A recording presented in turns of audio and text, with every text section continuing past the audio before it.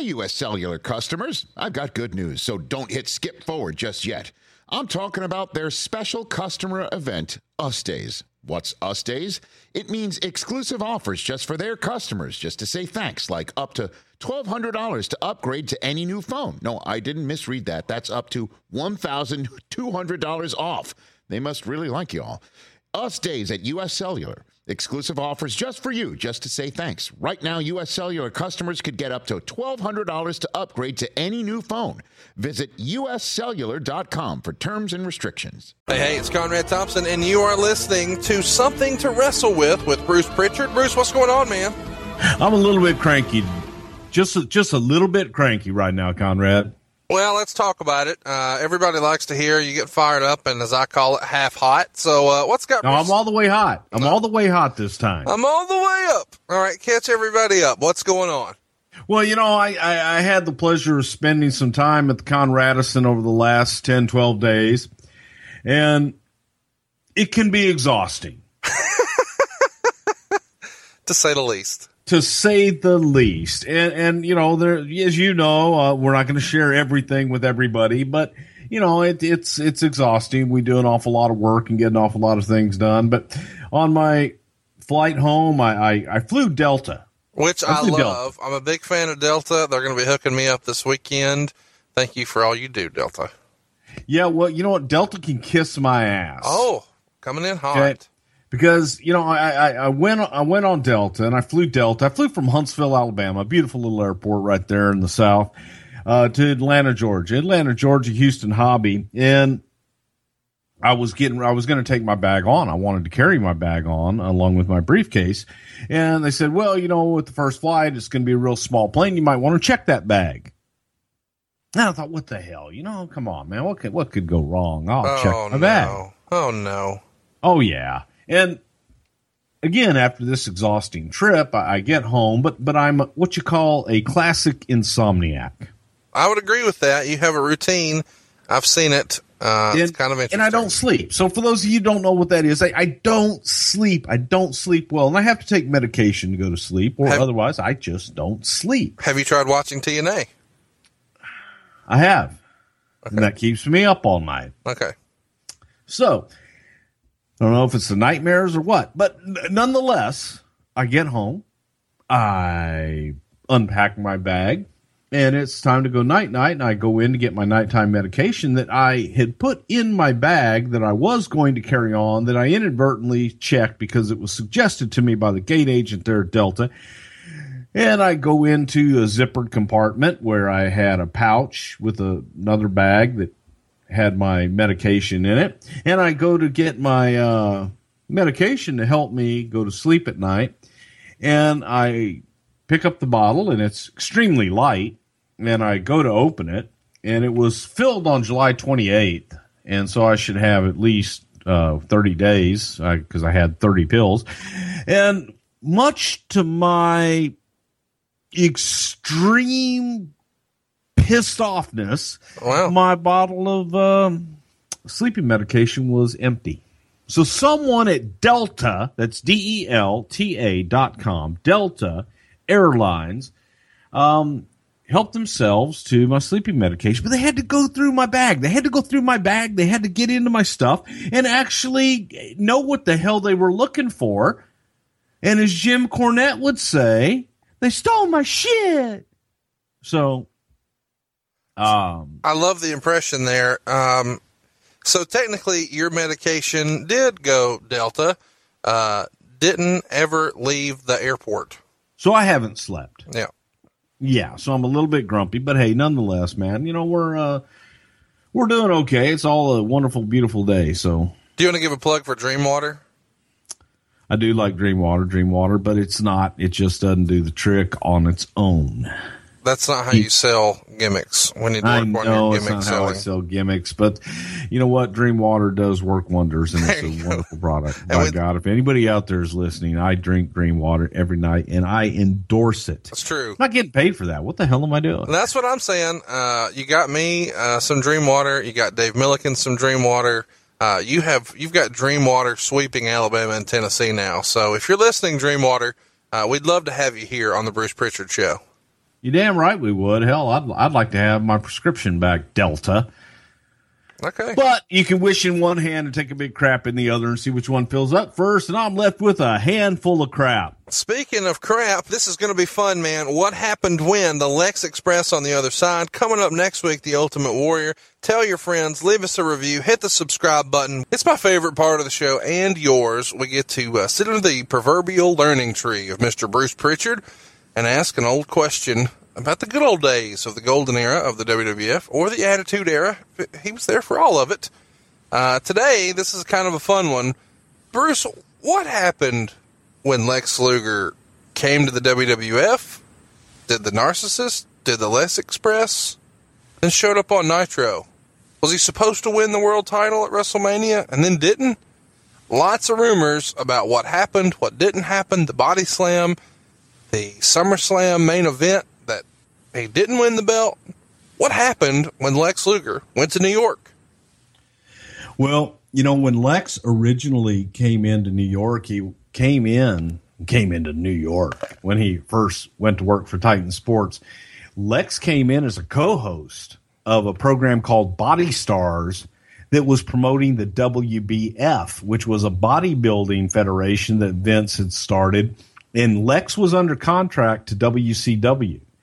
And his contract prevented him from wrestling for any competing wrestling company, specifically the WWF at the time. So when Lex came in under contract to the WBF, and he came in as an announcer, not a competitor, not a talent per se, as a co-host for the WBF Body Stars. And in that time, Lex obviously was going to work his time on Body Stars before he began his WWF career as a wrestler as Lex Luger. And on his way there, he had a motorcycle accident. And Lex had reconstructive surgery in his forearm, and it kind of delayed plans for Lex to make his wrestling debut. But so that really was a workaround. Am I right? The WBF thing, that was a workaround for his Crockett contract where he wasn't allowed to perform for another wrestling company or something. A workaround sounds so shady. It was simply obeying the laws of the contract, and that he was not able to wrestle for a competing wrestling organization, but there was nothing in the contract that prevented him from competing as a bodybuilder, being a co-host on a television show. You make it sound so devious. I wish you could see the evil smile on Bruce Pritchard's face right now as he tells that story that even he himself doesn't believe. He is, his spin cycle is out of control. It's not a matter of belief. It's the truth. It's what actually took place and what actually happened. And why don't you just say it was a workaround? Just say it was a workaround. It wasn't. It was simply obeying the contract and obeying the law. All right. So really, the goal in trying to sign the guy is to just stick it to Crockett, take one of their top guys they've pushed really hard for a long time, get him on your TV, and use a workaround to do it. He screws all that up and hurts his arm. Now what? Listen to what you said. We're going to screw Crockett by taking Lex Luger. Why else would you sign him to go pose for a failing bodybuilding competition? Come on, you don't work there anymore. Tell the truth. What's wrong with you? I think J.J. Dillon said it best when he said that Lex Luger is the finest example of potential that was never actually realized. And, Lex was a talent. Lex was a big name at WCW, and the opportunity came for Lex to come over, so he came over, and there were big plans for Lex. Lex had the body type. Lex had the look that obviously was big at that time. The only thing Lex really lacked was personality. Did he come in with a bigger contract than most of the boys in the WWF locker room at the time? Well, when Lex came in as the WBF commentator, Lex did have a contract that had a dollar amount attached to it. When Lex switched over to a wrestling contract, he was on a contract like everybody else that didn't necessarily have a guarantee other than opportunity.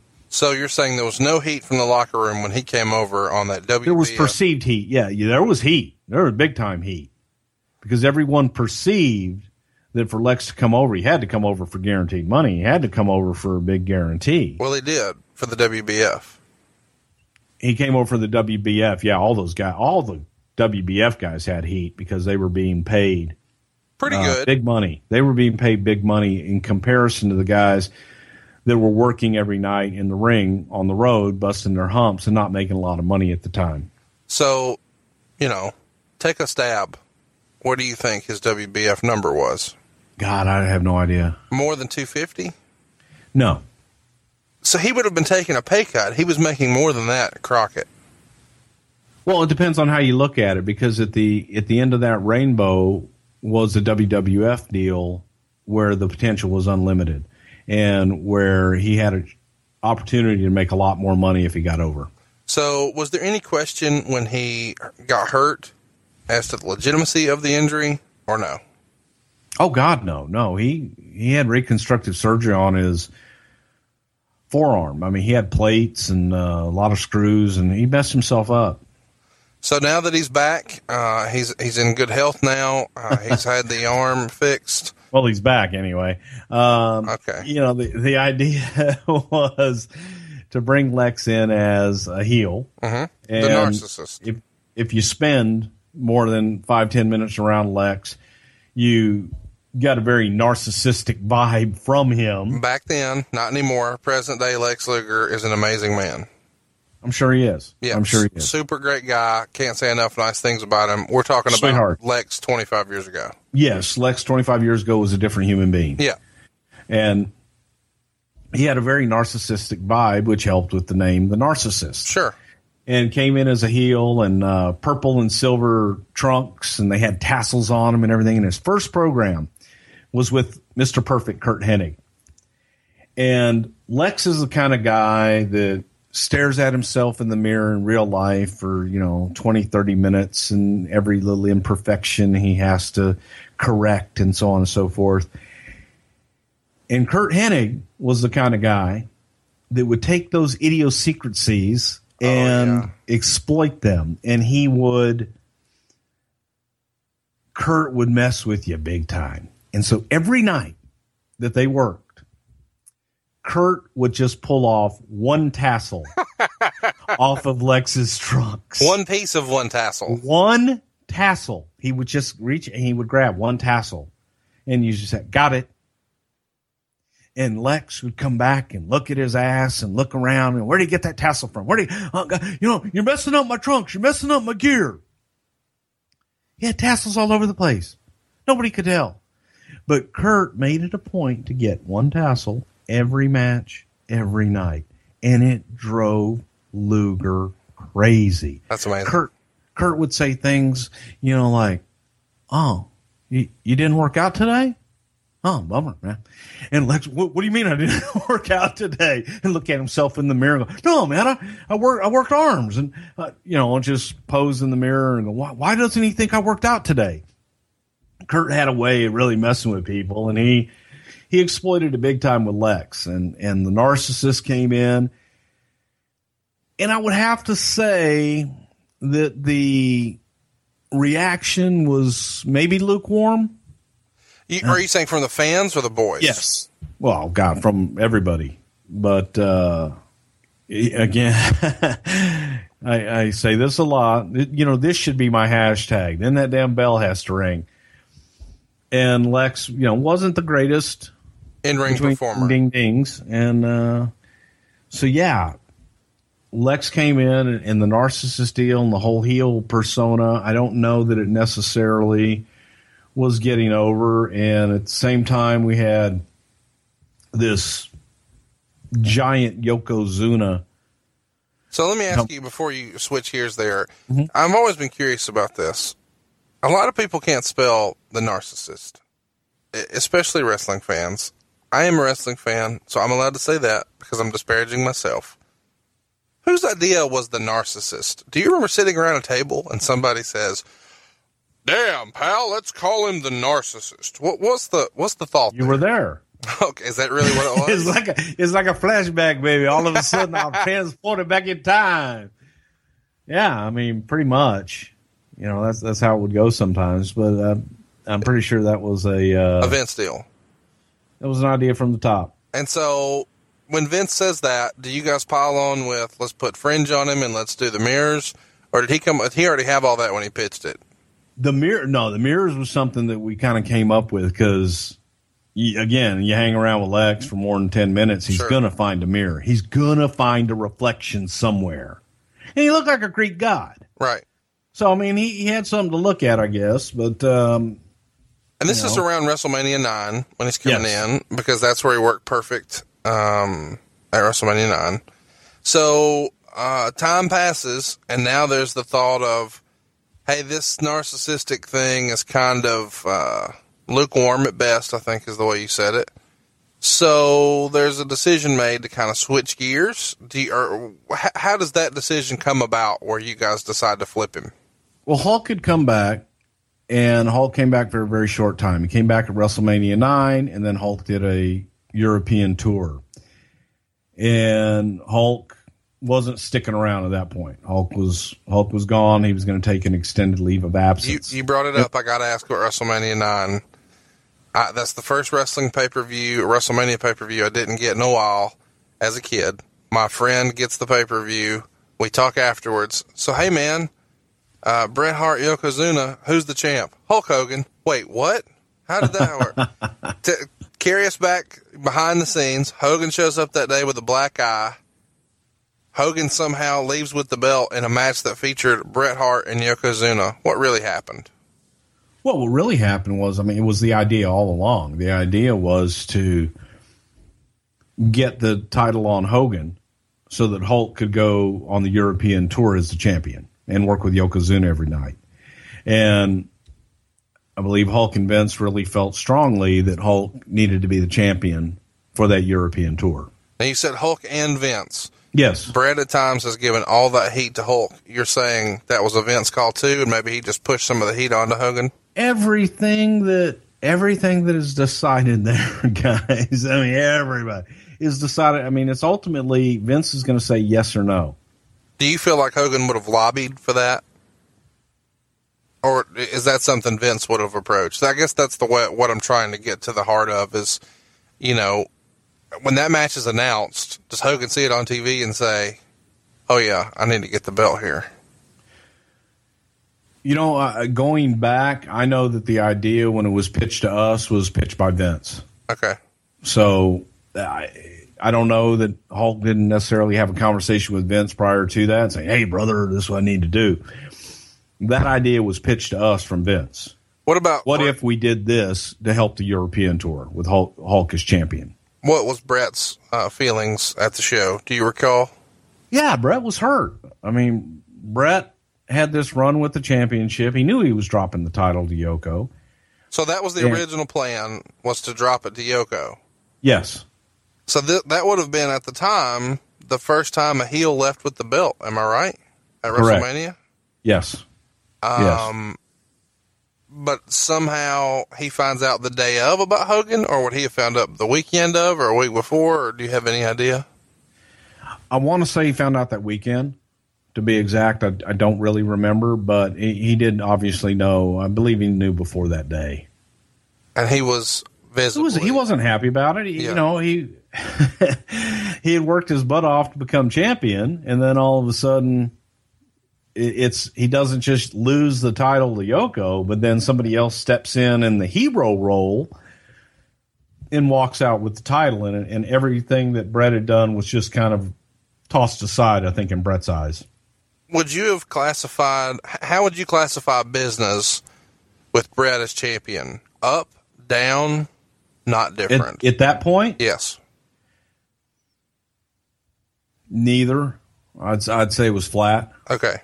I'd say business overall was flat at that point in time. I didn't want to put words in your mouth, but I wanted you to, kind of carry us through there. So the thing about Hogan at WrestleMania 9 that sticks out, besides the main event, is the black eye. That has to be the talk of the locker room. True or false? Not really. It's just he showed up. He and Beefcake had been out on jet skis or wave runners or whatever, and got hit in the eye with a jet ski. And got rushed to the hospital. That's legit. That's legit, yeah. So none of the rumors and innuendo about... What are the rumors?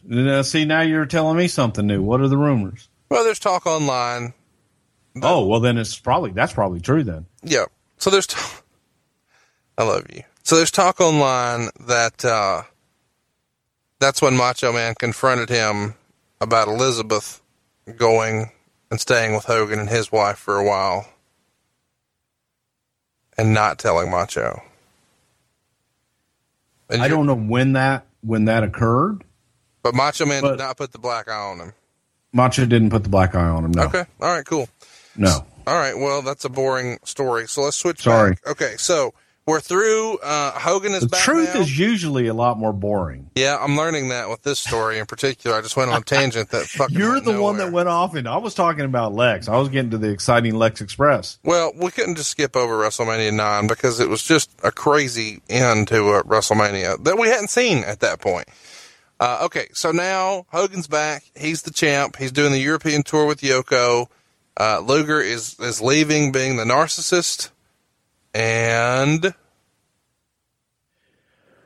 Well, Hulk's leaving. So we have a new champion in Yokozuna. I believe we crowned him at King of the Ring in June. Yeah. And we needed a baby face.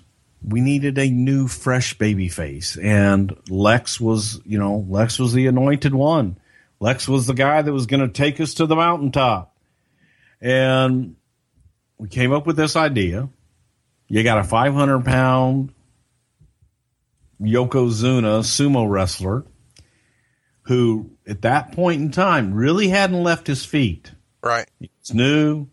Like, he won the Rumble. He was, we had protected Yoko pretty well. So it came up with the Body Slam Challenge on the 4th of July on the Intrepid in New York City.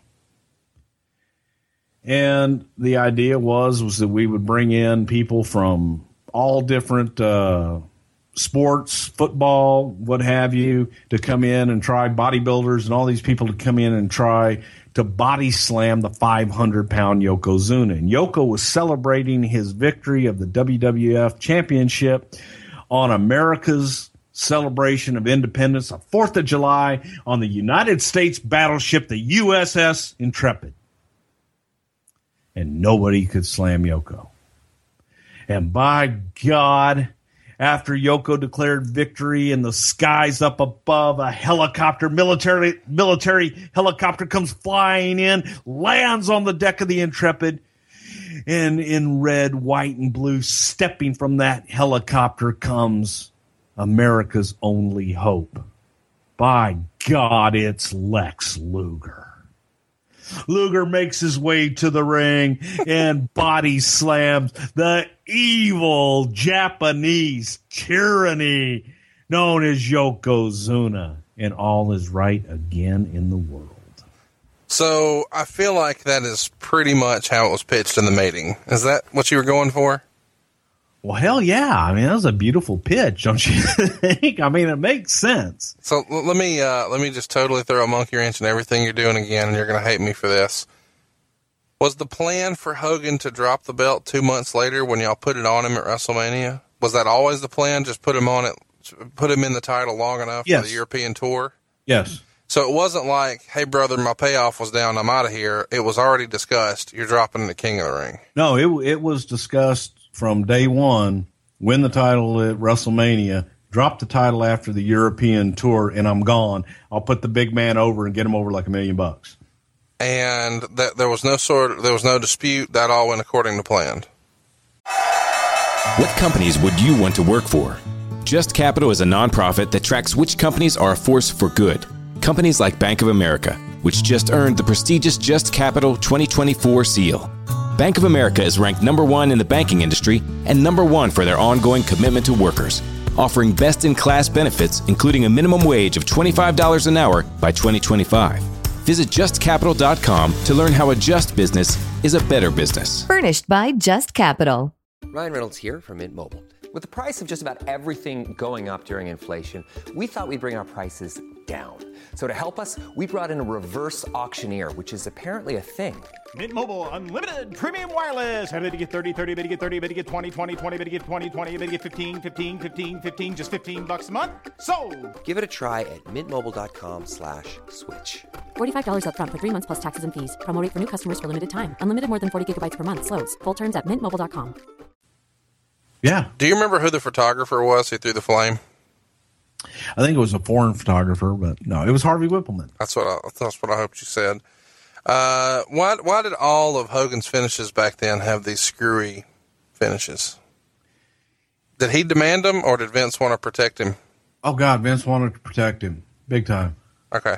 Even at this point, I believe that would be his last WWF performance for many years. Is that right? I believe so. Yeah. Was there any discussion that, hey, that's it, he's gone for good, or no? No, I think that at the time he wanted to do the Thunder in Paradise. I think he had the syndicated show going and a few movie deals, and he just wanted to go do the acting thing for a while. So there was always in the back of our mind that, he'll be back. Okay, so the talk of, and this is all online, so you're going to crap on it and say it's all wrong. The talk is Luger was supposed to be the next Hogan. He was supposed to replace Hogan as far as the big, powerful, blonde-haired, all-American hero that the void was now there where Hogan left. Was that the plan, or was there ever any internal discussion of, he's our new Hogan? No, it wasn't he's our new Hogan, but yes, he was, we threw everything behind Luger. I mean, he was going to be the next guy. And, dressed him up in red, white, and blue, and by God, Americana, and destroying the evil Japanese menace that was Yokozuna, doing it on America's birthday. The other side plot to that was it was 107 degrees on the 4th of July that year. People were dropping on the Intrepid from the heat. Wow. It was horrendous. And the other funny, kind of side story was, as I said, 107 degrees on the deck. When Yokozuna and Fuji got into the ring that day, the ring had been sitting out on the deck all morning long. How'd their feet feel?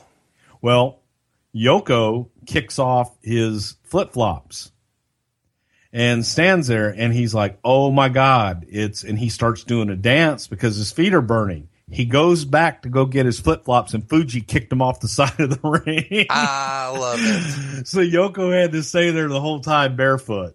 And it was incredible. It was incredible. But, the idea at that time, Lex was the guy. We were going with Lex to SummerSlam, and the original idea was Lex goes to SummerSlam and becomes champion, beating Yokozuna. And he does it in cowboy boots and could have easily slipped and ruined it all. But he didn't. And he got him up, and I guess we'll call it a body slam. So now it's time to go ahead and push him to the moon as a babyface. Whose idea is the Lex Express, and how does this come about? This seems like it's at the top of the list of bad ideas. Oh, come on. Great idea. Awesome idea. Excellent idea. And the guy that came up with it, a gentleman by the name of Bob Collins, and it was a great idea. Same guy that came up with the idea for the blimp, the WWF blimp, that we took all over the country. That was cool, too.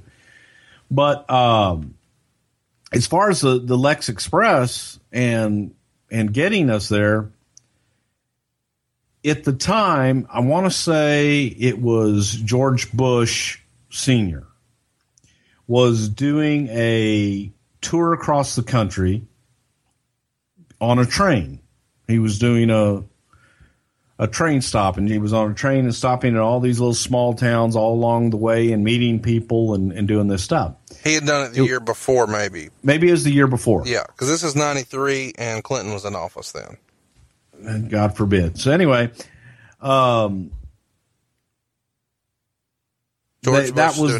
was basically the plan that we get. We talked about a train, talked about different things, and we said, well, what if we did a bus?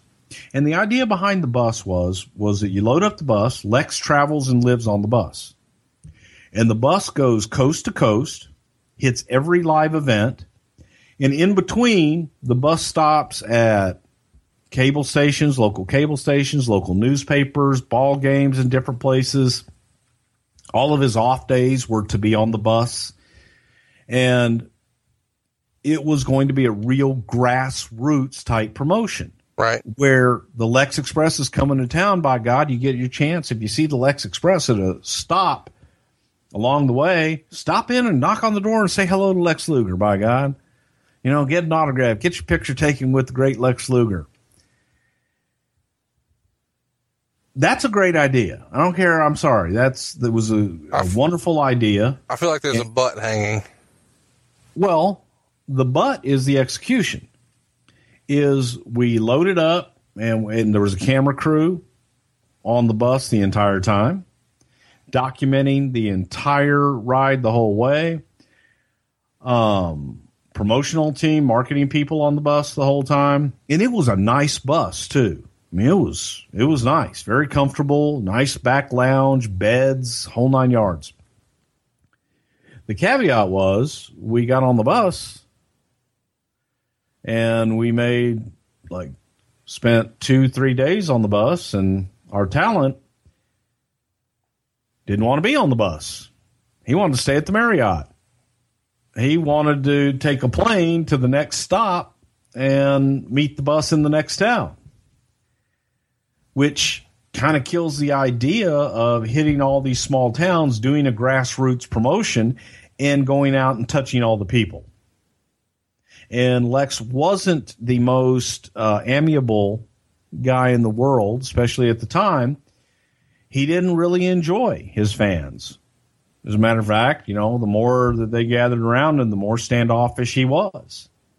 He didn't want to be on the bus. He didn't want to go out and shake hands and kiss babies, which is what we wanted him to do, and right. Which is what we had all talked about before we ever did it. How much do you think this bus cost? What do you mean? The bus itself or the tour itself? Okay, either, both.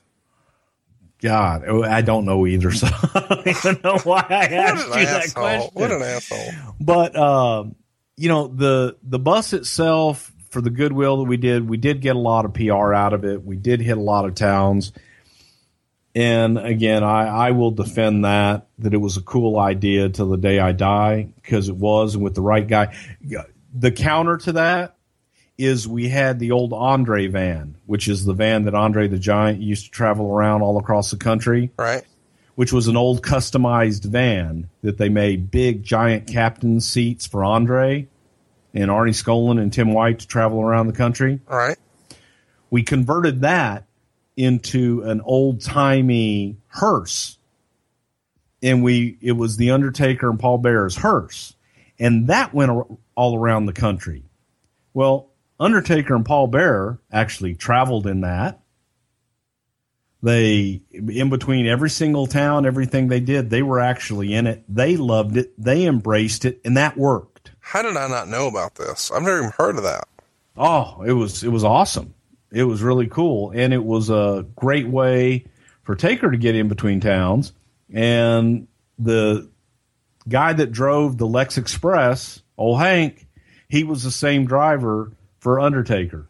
And I will never forget, you know, at the end of the Undertaker gig, and he came up to us and says, "Boy, if y'all could have just done that bus thing with Undertaker, hell, that would have worked too." Because he had so much fun with Undertaker and Paul Bearer, and they actually did get out, do promotion, lived on the thing. Obviously, they stayed in hotels because it was just a van, but they traveled, they did everything, and they embraced it. Do you think this Lex Express thing was an idea that was maybe ahead of its time or behind its time? I mean, in my head, Cena would have smashed this. It would have been phenomenal with him. Without a doubt. Without a doubt. Cena would have smashed it. A lot of guys would have smashed it. I think a lot of guys would have taken it and run with it. In my opinion, it was simply the talent involved and lack of enthusiasm, and it was a little bit of a feeling of entitlement that, again, had he embraced it, it would have been huge. So during that time, there were little things, that came out in Lex that maybe weren't visible before. That he's an asshole? Was an asshole? That. Okay. And, his lack of willingness to do a lot of promotional things and jump into it and really immerse himself. And to be the guy. You got to get all in. You got to be all in, and it's a 24-hour a day, 7-day a week job. So let me ask this. If we're looking at the roster at the time, you're saying a lot of guys would have smashed it. Anybody on that roster come to mind like, man, if we'd have did that with this guy, it would have got over? Well, Taker would have smashed it. Undertaker would have smashed it and did smash it when he had the same opportunity in a different way. But I mean, the red, white, and blue gimmick, on the bus tour nationwide, you couldn't really do that with Bret Hart. You know what? Randy Savage would have smashed it. Okay, that's a great one. Randy would have lived on it. Randy would have driven everyone crazy with all the things that he would have come up with to do. I see. The guys, the marketing guys and the promotion guys and the video guys that were on the bus, Savage would have been working. He would have found a way to get 28 hours in that 24 hours. I see. And he would have done it above and beyond. So the Lex Express is winding down now. We're heading into SummerSlam. It's the big blow off. It's Yokozuna. There's a big confetti drop at the end of the show. Confetti or balloons? Whatever it is. Okay, they're dropping stuff from the ceiling. It's a big celebration. America, SummerSlam. And Lex doesn't win. Well, he won. You know what I mean. He doesn't win the belt. What the hell? But he won. Okay, so when it was the 5-arm. It was that loaded forearm with the steel plate and I love metal screws and all that stuff. The 5-arm. I like that. So let me ask. The plan wasn't always for Yoko to retain. You guys changed it, right? What happened? We did. So tell us about what happened. Does that come out just from you saying, hey, he's not our guy. He's not all in on this Lex Express thing. We got to back up and punt on the SummerSlam finish? Essentially, the audience, you got to listen to your audience. And the audience wasn't necessarily buying Lex all the way. Right. Because the audience can tell. The audience can tell if somebody's genuine or if they aren't. If they're just playing a part or if they genuinely believe what they're doing out there. And the audience wasn't buying Lex. They just weren't all in. It was kind of golf claps. So who would have been the guy in the meeting to say, I think we ought to rethink this finish? Would that have been Vince? Would that have been you or Pat? Or who is the first one who mentions it? Because in my head, you might be a little skittish about going against the grain with Vince in a meeting like that. No, not necessarily. When it was just the three of us, me, Vince, and Pat, we weren't skittish about anything. We threw everything on the table. Even if it wasn't what we were thinking, per se, we'd say, hey, what if we did that? What if we didn't do that? Just to play it out. So it wasn't always a deal where, fuck Lex Luger, we want to, he's not the guy. It was, Yoko's doing a hell of a job. What if we didn't drop the title to Lex? What if we kept it on Yoko? It really put some steam on him. The guy who takes it off of him on down the road, whether it be Lex or Taker or Brett or whoever, man, they'll be made. But so who pitches that? Is that you? Huh? Are you saying you pitched it? I don't know if I pitched it or not, but I'm saying that those pitches were made all the time. You always tried to look at both sides of the equation. You always, no matter, you may have the plan to do one way, but you always looked at the other side. Let me make an analogy. When an NFL franchise spends a bunch of money and a first-round draft pick on what they believe to be the future at the quarterback position, they sort of feel an obligation to go with him just based on the money. So even if the backup, the older veteran, maybe has more experience, maybe has better timing or instincts or whatever, they'll still tend to go with the big money guy because they feel a sense of obligation because of the money. That didn't exist with Vince, even given his big contract that you are going to debate and say isn't real. Or he didn't have a guaranteed contract in the wrestling world. Well, either way, be that as it may, they did spend a lot of money on this bus and this promotion. And so now they're kind of invested in this. So he is essentially that young startup rookie first round draft pick quarterback. And now it's totally okay in the meeting to say, hey, what if we just play the backup? What if we just go with who we had before we spent all this money? Yeah, you know why? Because we can. And that's the difference. The NFL, they're looking for results, and they're looking for that young quarterback to deliver. And if he doesn't deliver, well, they've invested money that they have to pay regardless. In our world, if it's not working, we had the ability to change it and to turn on a dime. If the audience isn't buying it, you can go a different way. Do you think, given the decision that the type of decision making, rather, we've seen recently with it almost becoming difficult to get Daniel Bryan in the main event at WrestleMania 30, and it becoming difficult to put the belt on Roman at 31, and then at 32, they still stayed the course and delivered Roman Reigns and Triple H, even though the fans weren't buying it. It seems as if this is a different Vince than existed at SummerSlam 93, where he just shifted gears. Is that fair to say? Not necessarily, because he didn't just shift gears. There was a lot of thought put into it. And again, I had that idea to do that, or Pat said, why don't we do this? We did explore every avenue. We looked at things and said, well, what if we did this? What if we did that? And when you got to the point of the decision, a lot of times Vince would go with his gut and make a decision at the last minute and say, you know what? That's not the way I'm going to go. And I changed my mind, damn it. And he could. He owned the company. So it wasn't as flippant as that. It was more, there was discussion. There was a lot of talk about it. We played both sides of the coin and tried to do what if scenarios. Right. And Yoko was hot as a heel. Sure. And to take that title off of him at that time, that played into that decision as well. Lex not being as hot as he should have been also played into that decision. All right, so let's fast forward. We expect everyone who ordered the pay-per-view to celebrate with balloons and confetti that their American hero did not win the belt, and that's still somehow okay. But he won the match. Yeah, which is really, really special. So time passes, and now it's the Royal Rumble, and so we go from August to January, and we didn't put the belt on him in August because we weren't sure he was over enough. So let's try it again. It's Royal Rumble. We do an interesting finish, the first one of its kind, I believe, where Brett and Luger seemingly touch at the same time. Why the decision here to involve him if you didn't think it was working 4 months before? Had he heated up, or they just needed a hot way to finish the Royal Rumble and really put over Brett as an Iron Man at WrestleMania? A little bit of all the above.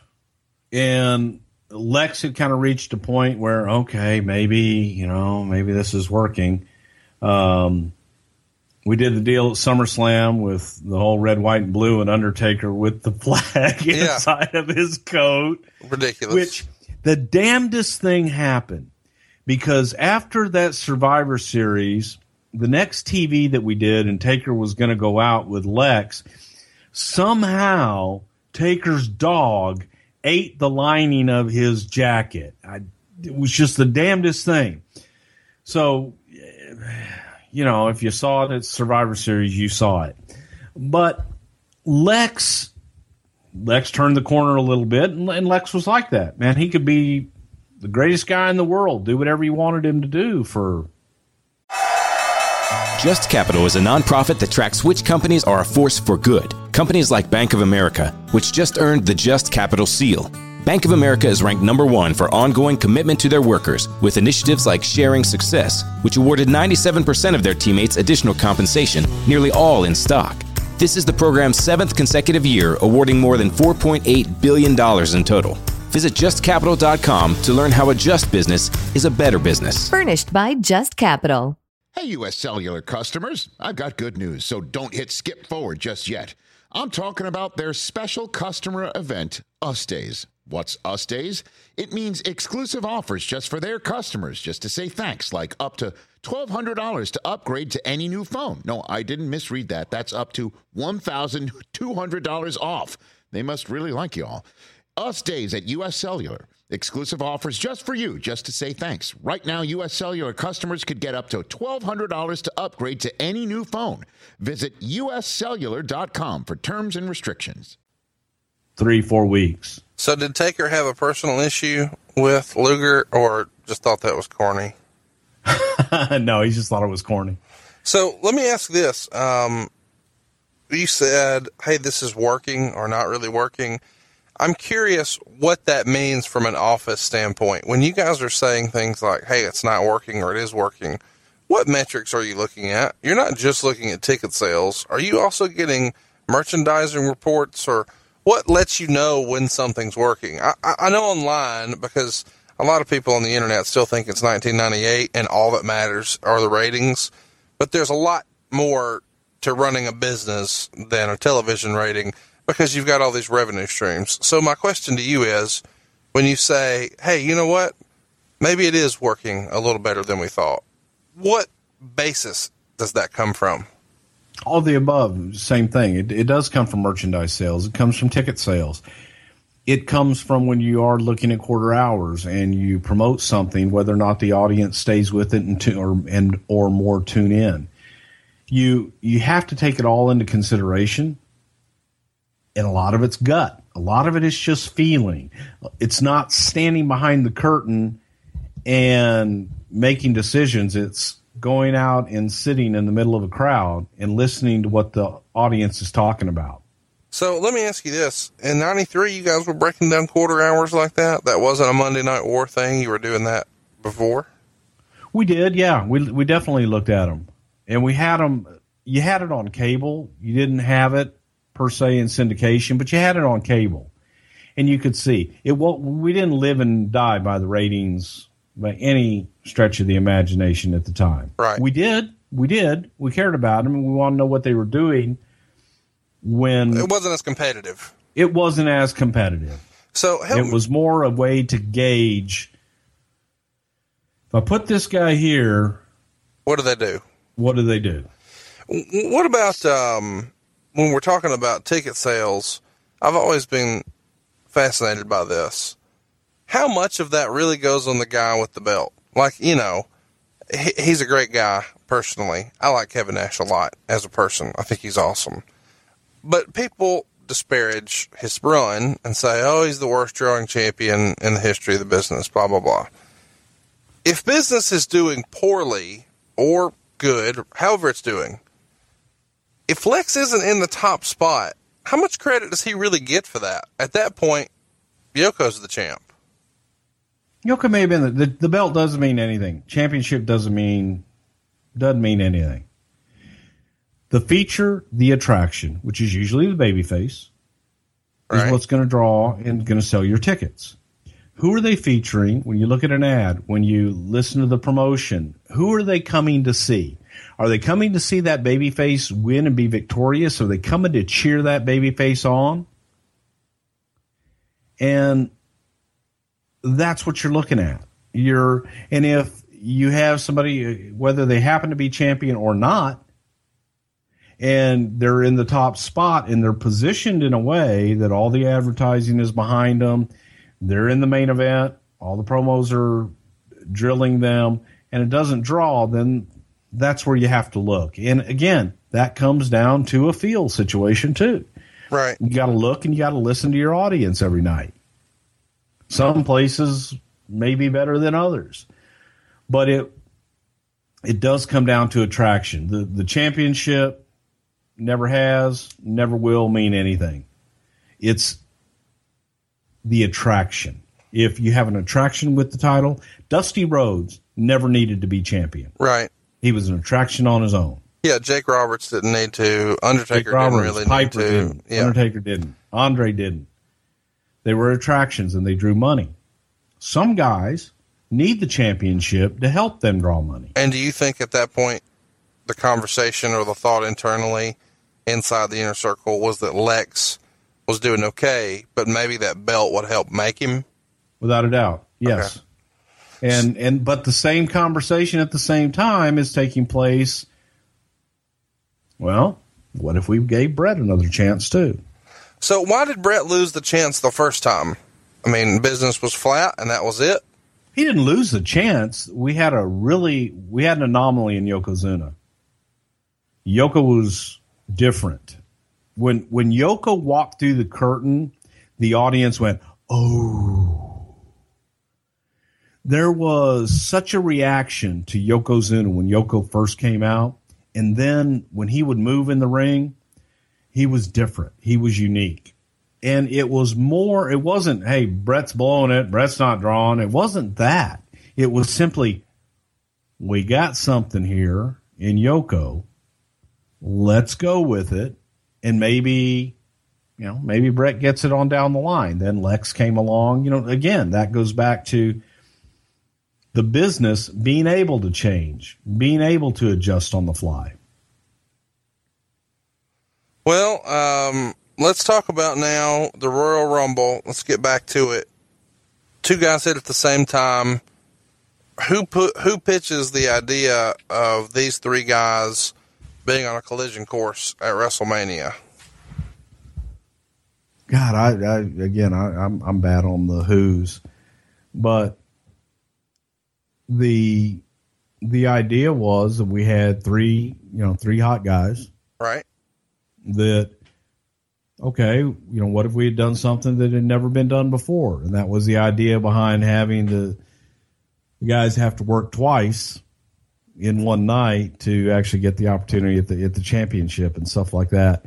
So I think it was just one of those ideas that evolved that worked. And underneath, so you had to, underneath, and I don't even remember what the hell we did with Lex after that WrestleMania, because underneath we had Owen Hart, who was gaining steam. Right. And you had the Owen Hart, Bret Hart story that was really picking up steam. So I do know who Lex went with Yoko, but that was gaining steam. And we thought, well, hell, if we do the deal with Owen beating Bret in the first match, he's got a victory over his brother, the champion. Right. He's going in ahead of the game. Everybody's I beat you. I know I can beat you. You've never beaten me, Bret. I can beat you.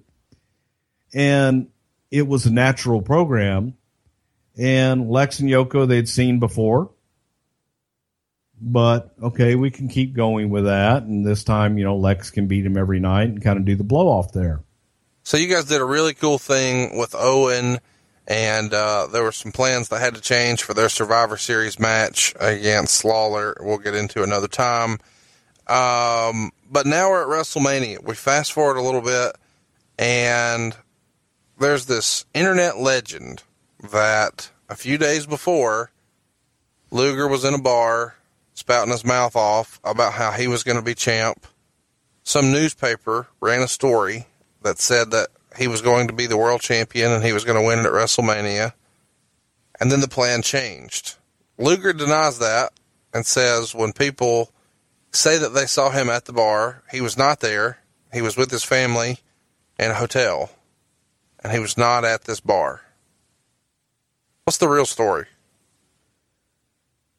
I don't know if he was at a bar or not, or what was said or anything else. I do know that we did leave it up to the last minute, and we specifically did not discuss what we wanted to do up until that weekend. So, and it was a tight group. I mean, I want to say that the only people that knew were maybe me, Vince, and Pat for a long time. And we discussed it that weekend with other people, but it wasn't amongst the talent. I don't think they knew what the hell was going to happen. So to the point of, was Lex told, hey, you're going to win the title, and then told the weekend of, hey, you're not going to win the title? I don't believe that ever happened. Well, Luger says he was never promised the title, and so it was never a big deal to him. But there is this internet legend that some newspaper... Well, that's got to be true. So, as far as you know, you nor Vince nor anybody in the loop was privy to some story running in a newspaper that some reporter spouted his mouth off. I have no idea if that happened or not, but I don't know. Could somebody have written a newspaper article and said that? Maybe they did. But it wasn't something you guys discussed. And is it something that we would have changed a storyline? See, here's the great thing about that. So what the internet rumor is that a newspaper article came out that Lex was going to win the world title. So what we did was we changed our plans for the whole rest of the summer. And all the stuff that we had already laid out because of this newspaper article, and we changed all of our business plans because somebody wrote an article saying Lex was going to be world champion. Sounds legit.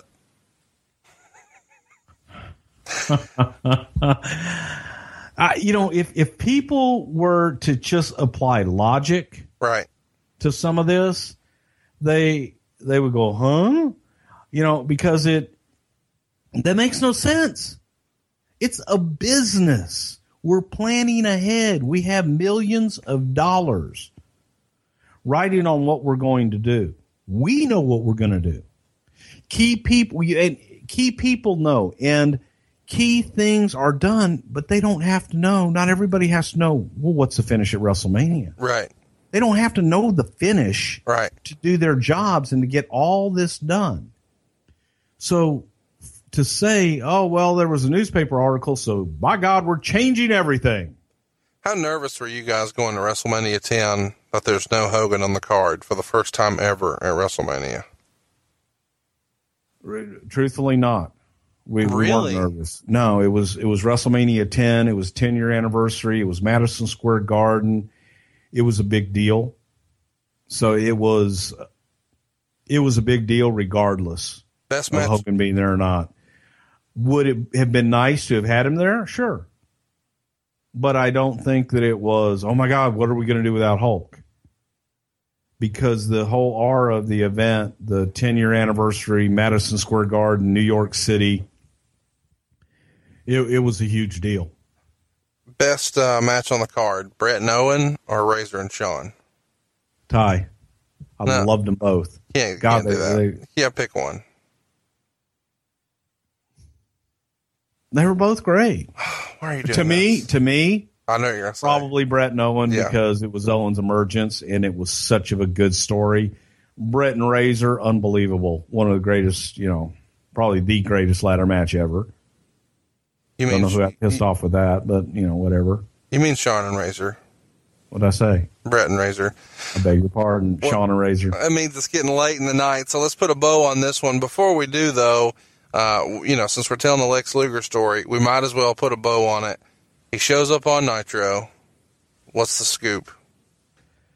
The scoop is I was in Hong Kong, and prior to that, we were putting together a shoot for the Monday Night Raw opening. Right. A brand new shoot. We were going to shoot on top of the Titan Towers in Stamford, Connecticut. We had helicopters. We had it was a huge blowout, live band, all kinds of stuff going on.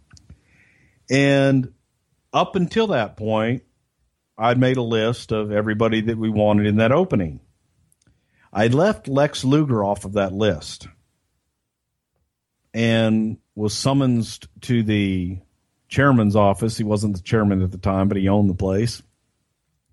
And was asked, why don't you have Lex on this? And I said, well, Lex hasn't signed his new contract. What happened between JJ and Lex, I don't know. It's kind of one of those mysteries, if you will. Okay, hang on. But What does but that Lex, mean? What? Huh? I haven't heard whatever. I don't know the rumors and innuendo about what you're talking about there. Well, there's a couple different rumors and innuendo, and one is that Lex had a contract. Right. His contract was coming up to expire before that September 11th date. Okay. We had a tape draw that night, and we were shooting the Open in Stanford. No, I beg your pardon. We weren't taped that night. We were preempted that night. So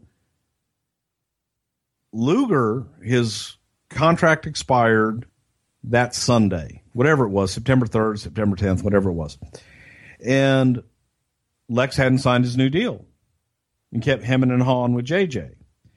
Allegedly, there was a discrepancy between dates and when his deal really expired and when it didn't. All I knew was that JJ was going nuts because Lex had not signed his deal.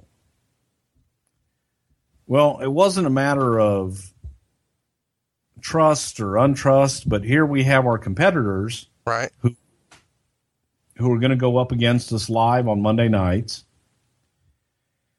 And I got a guy that was being difficult to deal with at the time that hadn't signed his contract. So who do I want to work with in this group? Do I want to work with guys that are signed? Or do I want to bring a guy in that's hemming and hawing about signing his contract, make him a part of this $1 million Open that we're doing that we have to edit out if he doesn't sign? Or do I say, you know what? We're not going to make you a part of the Open because you haven't committed to us that you want to be a part of our future. So we're not going to make you a part of our future in our Open. Sign your deal. Hey, we'll bring you in and make you a big part of the Open. I put Lex on the list to show up that night because I was asked to. I went to Hong Kong for vacation. And while I was in Hong Kong, I got in the middle of the night or the morning, whatever it was, got a message on the answering machine at my brother's house. Bruce, it's a Patrick. You never believe who showed up on the Nitro. Hey, it's your buddy. It's the Luger. It's the Lex Luger. He showed up on the Nitro. Oh, my God. And, yeah. So Lex's contract expired one day, and the next day he showed up at Nitro. So when that happens, you told me a famous quote from Mr. Patterson about Luger, and you conveniently left it out right there. His quote about him being with WCW and not with you guys was, "Fuck him, let him have him." Something like that. He's their problem now. He's their problem now. Is what you told me once that made me laugh. It was, yes. So, I guess the real question is, what's Vince thinking? Did you ever hear what Vince's take on that? When, as far as he knows, he's going to be a part of the new Open, and he's going to be in the long-term plans, and he's working things out with JJ, and now this? Well, Vince thinks everything can be worked out. And Vince takes, unfortunately, at the time, maybe he doesn't anymore, but Vince would take everybody at their word. And Lex would look him in the eye and say, "Vince, I'm not going anywhere. I'm with you, man. No, JJ has this all screwed up." And Vince would go, "Damn it, JJ, why have you screwed it up?" JJ would look at Vince and say, "Vince, I've done everything I can do. Lex won't sign it." "That's not what he tells me." Right. And fix it. So he thinks everything can be fixed. So I think Vince was hurt personally that, you know. He would say he's with him and then not be with him. Yeah, but a lot of guys did that. Right. You know, you can go right down the list. Well, how much longer, this is a story for another time, and I'm sure it'll tee up another great one. How much longer after that conversation was JJ no longer with the company? Not long. Okay. Not long. That seems like a great... Hey, I'll say this about JJ. JJ worked his ass off in that office, and he did all the things nobody else wanted to do. Yep. Especially me. And JJ did all the nitpicky stuff, great on detail, and JJ was the whipping boy. I'm a big fan of Mr. Dillon and consider him a personal friend, and I can't wait to get your point of view about how all that went down. And I think we should save that for another episode of Something to Wrestle With here with Bruce Pritchard. I hope this was as fun for everybody else as it was for me. I have a blast doing this with you, Bruce. Nah, man, it's my pleasure. I love it. We can just do this all night. Well, for now, let's go ahead and wrap up this episode, but we want to hear from you. Listen, we need to get this Twitter handle out there. This show is free to you, and we enjoy doing it for you, but we really would like for you to tell your friends to hit the subscribe button, rate us on iTunes. 5 stars never hurt nobody. Even Bruce likes star ratings all of a sudden. And how about this? This is a big one. Throw us a follow on Twitter. It's at Pritchard Show. And I feel like I shouldn't have to say this, but there's no T in Pritchard. Come on, get with the program. Exactly. And you know what we might even do is I might find something here in my office to maybe give away, to entice some folks to leave some reviews. I like it. We pulled that gimmick on the Ric Flair show, and it was very successful. So always stolen from the best. Hey, I'm with it. I love this idea. We're going to come up with a fun contest for you guys next week. Don't miss next week. You already know what it's going to be now. It's about the Ultimate Warrior. 2 weeks ago, we covered WrestleMania 4 to 5 when the Mega Powers exploded. Next week, we're going to cover the Ultimate Warrior's run from WrestleMania 6, WrestleMania 7, and what happened beyond. Don't you miss it. Next week, Something to Wrestle With. What happened when the Ultimate Warrior got the push? We'll see you then. Hey, everybody. This is Dan Bespris, host of Fantasy NBA Today, a daily fantasy basketball podcast. We cover every box score from every game, every day.